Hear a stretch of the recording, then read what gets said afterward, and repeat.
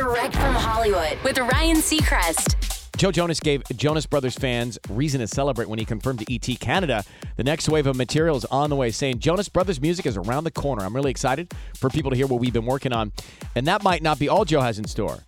When also asked about the possibility of making more music with DNCE, he wasn't as definitive, but he did say, I'll always keep myself hopeful. I loved working on DNCE and touring with DNCE. So if there's an album in the future, then so be it.